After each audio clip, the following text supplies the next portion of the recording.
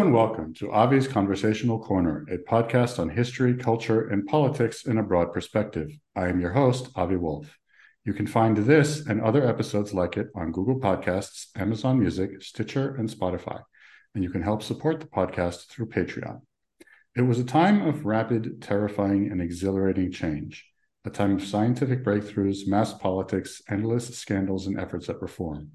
A time when new groups of Americans fought for and sometimes won their rights to participate fully in American life, while others did their best to try and keep America as it was, or as they imagined it to be.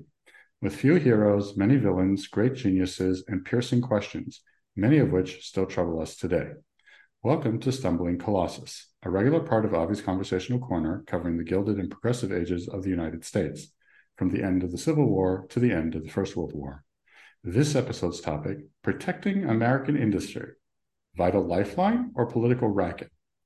The Gilded Age was the era in which the United States became the most powerful and prosperous industrial country in the world, awash in investment capital, scientific and technological innovations, native and immigrant workers, and enjoying a prolonged period of peace after the Civil War. The dominant national party of the time, the Republicans, argued that this prosperity was thanks largely to the protection of the country's tariff, the taxes it collected on a whole range of goods imported from abroad, which not only funded everything the government needed and more, but also ensured that American workers and businesses would not be undercut by cheaper, or perhaps better, foreign competition. But how important was the tariff in making America the giant it became?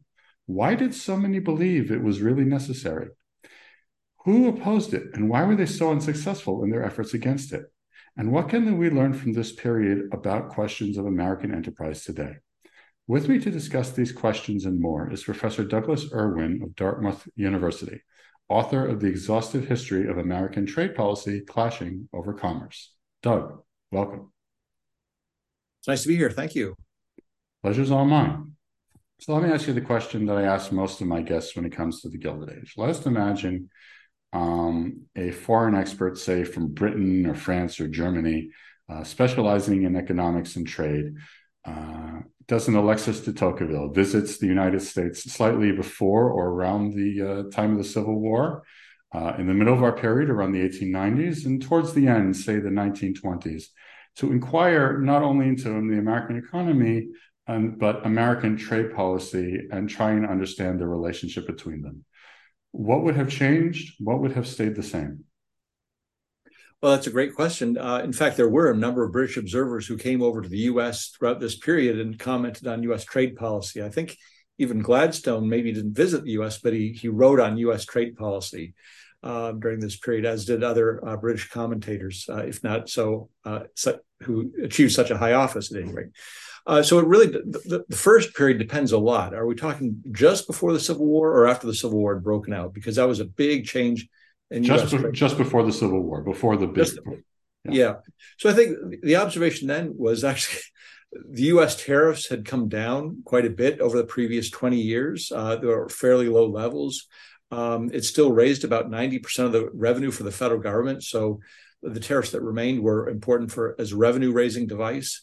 But the South, which had objected to the tariffs throughout the antebellum period, had sort of won the battle and in Congress and had brought down those high tariffs. So I think the British Observer in 1859 would say the United States is not a free trading country, but they don't have many protective duties. The tariff schedule is pretty uniform, and those duties are imposed for revenue purposes by and large. But once you go to after the Civil War period, it was when the Republicans had sort of a dominance in Congress and the presidency that they were able to establish much higher tariffs that became protective and weren't willing to change those after the war, that British observers would say this is a very protectionist country that's maintaining these high tariffs, and that would go right through the end of the 19th century. So this is an interesting question. You bring it up and you discuss it, how the Republican Party ended up almost becoming literally the tariff party.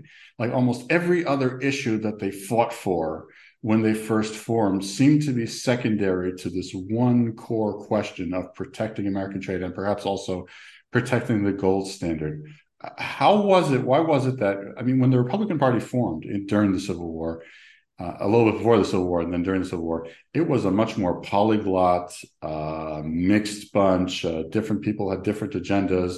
They all agreed on certain things, but they disagreed on others. How was it that they ended up seeing it as almost sacred, really?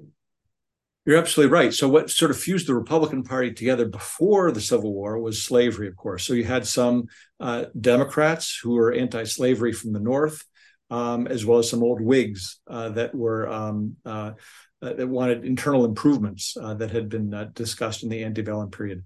But after the Civil War, as slavery sort of was no longer the main political issue, the question is, well, what's going to be the dividing issue in American politics? And there weren't quite as many big national issues. And so the tariff became it. And it was really a way of solidifying the support of the Republicans in the North. So as you know, and I'm sure your listenership knows, there's a big North-South divide between the Republicans and the Democrats in terms of their basis of support. It was a way of the Republicans appealing to the cities with the gold standard in finance, but also get support from manufacturers in Pennsylvania and Ohio and in New England, saying we're going to protect you from foreign competition. So that sort of became the rallying cry for the Republican Party throughout the late 19th century. What about the Democrats? You note in your book that while it is true that Democrats, once they regained the ascendancy through means legit and otherwise in the South and in other places, very much remained wedded to that pre-Civil War concept of a tariff for revenue only. They even joked about it. Democrats in other places started to become a little wishy-washier, like Democrats in Pennsylvania were like, you can fight for everything else, but you ain't touching the tariff. How exactly did they manage that conflict? Well, poorly? Yeah, so the Democrats, I mean, once again, one of the themes of my book is that geography is destiny. That would be overstating it in some sense. But because the parties were so segregated geographically, North and South, it sometimes became hard for the parties to get inroads elsewhere. So it'd be very hard to be a protectionist, a Republican coming from the South, because it was much more agricultural and much more export oriented. For the same reason, it was very difficult to be a free trade Democrat from the North, because if you're coming from Pennsylvania, the constituency base there in terms of the steel industry or other manufacturing industries would sort of want you to be protectionist. So what happened is that geography trumped party in some sense. So if you were a Democrat from the North, and the Democrats really wanted to get much more traction in the North politically, you had to compromise on that issue of trade and have some protectionist Democrats in your ranks. This just fed into the Republican success because they could always count on some Democrats supporting them or spoiling the Democrats' plans to reduce tariffs. So Pennsylvania Democrats in particular were an annoyance to the National Party because they were so strongly in favor of protecting the steel industry. Speaking of industry, and this is an issue that has bedeviled America ever since it really, both in this period and later, in terms of industrial areas wanting protection. You note in your book that American workers, especially unions, were actually quite divided on the question of whether or not to raise tariffs or even to have tariffs. They sounded like every other American. Some Americans said this will protect this will give us higher wages. Some workers said that this will raise our cost of living and it might cost us jobs. And yet, nevertheless, Republicans generally had a hammerlock on these industrial states. How was it if the workers themselves weren't really sure whether or not the tariff was good for them or not? Yeah, that's a great question. And you're right. There was no sort of, workers did not have one view. It depended on which industry you were employed. And then it depended on whether your industry was an exporting industry or an import competing industry. There are a lot of just consumers, workers in the service sector that just concern themselves with their ability to buy goods and services at low prices. So the Republicans were politically dominant, but there was some fragility in their position too. There was electoral competition and a sense of corruption. So the Democrats every now and then on would win sort of the anti-corruption vote and challenge Republican dominance, particularly in the House. It's a little bit harder in the Senate, where the state legislatures had sort of a lock on in terms of picking who was going to be representing that state. So it was a tough balancing act, and there were some Republicans who, once again, a minority faction, just as there were minority protectionist Democrats. Not minority free trade or Republicans were in favor of trade agreements with other countries, moderating the tariff. I think it was in 1872, I think the Republicans passed what they called the free breakfast table, once again, to appeal to consumers, saying we're not going to tax your tea and your coffee that you consume for breakfast. But we're not going to stop protecting the steel industry. So there were parts of U.S. imports that were getting taxed that weren't protecting jobs, really. The U.S. wasn't producing coffee and tea. We're not producing bananas. And so the Republicans could sort of moderate their position by saying, okay, we'll cut the import duties on those goods because the consumer will benefit, but we're not going to abandon the principle of protecting American jobs and industry. Fair enough. Speaking of, though, American industry, there was a point in your book that I felt was a little bit of a throwaway comment. I was wondering if you could elaborate on it. You said that even in this time of industrial might, when there was probably the peak of Americans, both native and immigrant, working in industry, you said that the majority of Americans were nevertheless working, you said, in what you called services. And I was wondering if you could elaborate exactly what does that mean in non-economic experts terms? What did that mean? What kind of services are we talking about? Where, for what purpose? Yeah. So when you look at the most basic way you can divide the labor force in the United States or any country is into how many are working in agriculture, how many are working in industry, that's manufacturing or mining or possibly construction, and then how many are working in services. And so when you look at that for the U.S., there's never a majority of the American workforce in manufacturing. I think it peaks at maybe 35 or 40% possibly, but I think it's about 35% is the peak. That's because, you can make a lot of stuff, but you also need people to transport it. You need people to build the railroads. You need people in finance and in cities that are undertaking commerce, people who are, loading and offloading ships. They're not producing things per se. They're not in the manufacturing sector, but of course they're helping the economy run. And so the service sector has always been very important in the U.S. economy, just the transportation of goods and the marketing of goods. And of course, so that's really rising in the 19th century and into the 20th century. And it's agriculture that is really falling throughout the 19th century and the 20th century in terms of being a big employer. So that's a great explanation for that issue. Another thing that came up as I was reading your book is that you noted that, and I'll get to this in the follow-up question, but that this is an intensely political question. It involved a lot of politics and involved a lot of questions about where you get votes where. And I was honestly wondering, given that the American economy was diversifying and different people, like you said, some people were export oriented, you had businesses, you had commerce and so on and so forth.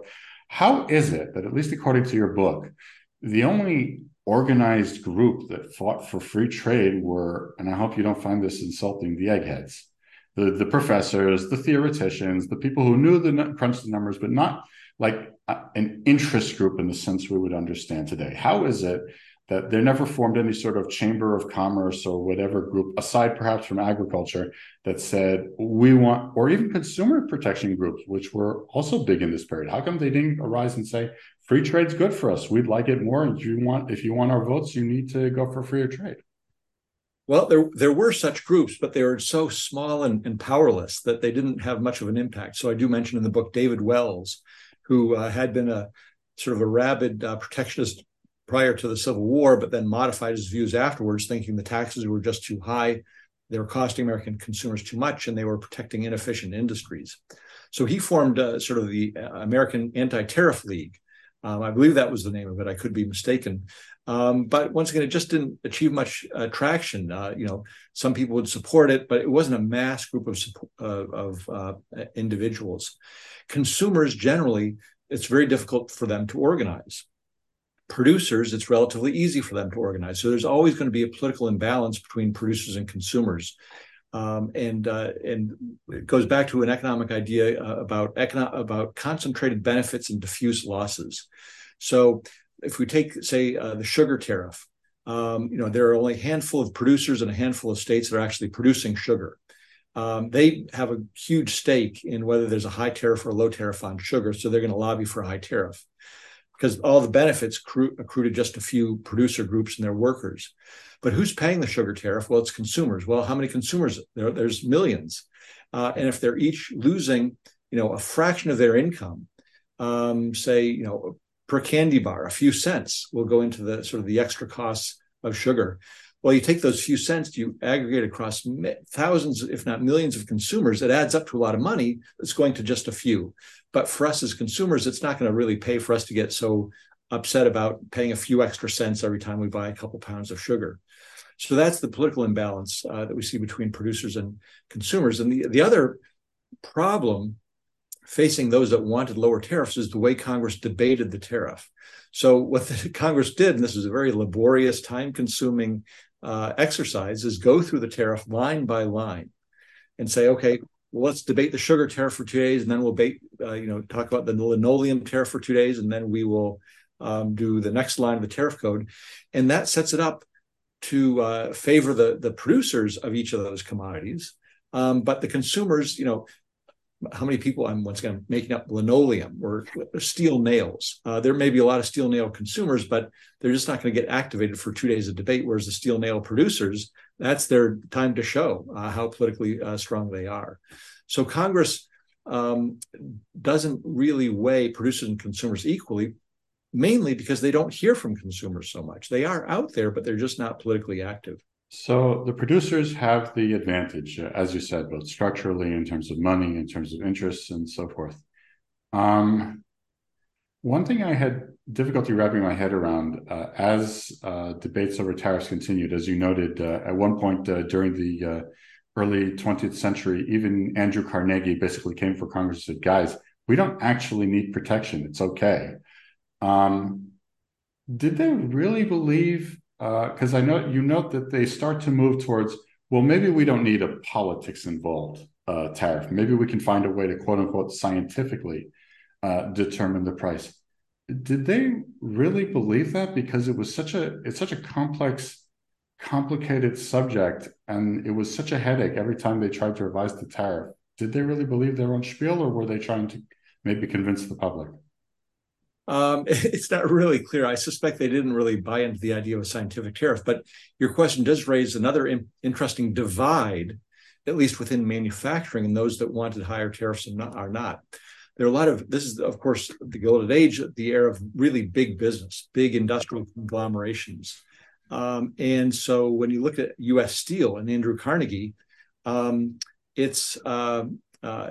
they were a major producer. They were a low-cost producer. They were competitive in terms of exporting to some extent. So he's absolutely right. They really didn't need the tariff. But for every large firm, there are dozens and dozens of really small firms that are less efficient that were really sheltered by the tariff. And they were the ones who approach their members of Congress and say, if you get rid of the steel tariff or reduce it significantly, we're going to lose these 100 jobs or these 1,000 jobs in this small town in Pennsylvania or Ohio.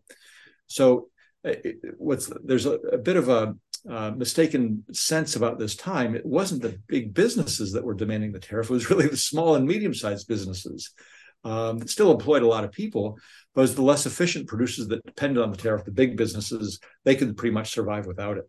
So given that political constellation, like you said, very powerful, especially in Pennsylvania and other places, it's been a while, so I apologize. How exactly, in addition to the fact that the Republicans were nearly wiped out due to the early years of the Great Depression, how exactly did the political coalition form to say, let's move from extremely high tariffs to what you called reciprocity, where the president is more, or the executive is more involved in determining rates, and where they negotiate free trade deals? After all, even though a lot of people switched their vote from Republican to Democrat, they still had many of the same interests. And indeed, it was the Great Depression, perhaps they were even more interested in protection. So how did that shift happen? So that's a great question. That's going to take us a little bit away from the Gilded Age. That, But there are very few opportunities that the Democrats had. Essentially, you needed unified control of the government. So you needed the House of Representatives, the Senate, and the presidency to be controlled by the same party, i.e., the Democrats, if you ever wanted to have any hope of reducing those tariffs. And during the postbellum period, the Democrats just never had that opportunity. They did in 1892 or in 1893 when they did reduce the tariff. But the problem then is it was a depression, a major recession had hit in the early 1890s. And even Democrats, who we already said were sort of divided about the issue, it was hard to get Northern Democrats to buy into the idea of lower tariffs in a big way. So they did something very half-hearted. They really didn't change the tariff code all that much. That was when Grover Cleveland was not Grover Cleveland. no, Grover Cleveland. Grover Cleveland was president. Yeah. And of course, once the Republicans regained unified control of government, they just, raised the tariffs right back up again. The only other time before World War I was when Woodrow Wilson took over. And he got into power with the Democrats, partly because of a fluke. The Republican Party was divided because Theodore Roosevelt ran against Taft. They divided the Republican vote, so the Democrats slipped in. So it wasn't this national groundswell in favor of the Democrats. So to move sort of fast forward, we see the Republicans even in the 1920s and going into the Great Depression with Smoot-Hawley saying, yes, we need higher tariffs. And it wasn't until Franklin Roosevelt achieved really, that was a landslide election. It was a landmark election in terms of realigning American politics. Once the Democrats took over after 1932, then we could see progress being made in terms of reducing tariffs, as you say, through reciprocal trade agreements. Okay. So the bottom line there is just there's a lot of political inertia. It's very hard to overturn the system in some sense. And it took a Great Depression in some sense to shift power to the Democrats and get a big change in U.S. trade policy. I agree. In fact, one of the, I don't want to say depressing, but at least somewhat dispiriting parts of the book was seeing how Congress would have these really principled arguments over trade, both between the Republicans and the Democrats, and they all brought facts. They all had this democratic discussion according to what we think they should do, and nobody budged an inch in terms of their positions, despite going on for months. So it kind of makes you realize that you have to play the political game. It's not just about arguing; it's about convincing the right people or convincing the wrong people to do the right thing, as Milton Friedman once said. Yeah, so I mean, the votes were almost predetermined. If the Democrats controlled the House, you know which way the vote was going to go. If the Republicans did, you know which way it was going to go. And so all the weeks of speeches and printed pages in the congressional record of members of Congress imploring people to change their minds and vote one way or the other, it was all wasted because it was pretty much party line votes. The party bosses were very politically powerful. The Speaker of the House, would whip people into shape. And they were almost always party line votes, and it was predetermined by who controlled the chamber. Yeah. Professor Irwin, you have given us a wonderful, very succinct and very easy to understand introduction to an often complicated subject that affected American lives. Thank you very much for coming on. I'd like to once again remind my listeners that you can listen to this podcast on Google Podcasts, Stitcher, and Amazon Music and Spotify. And you can support this podcast on Patreon.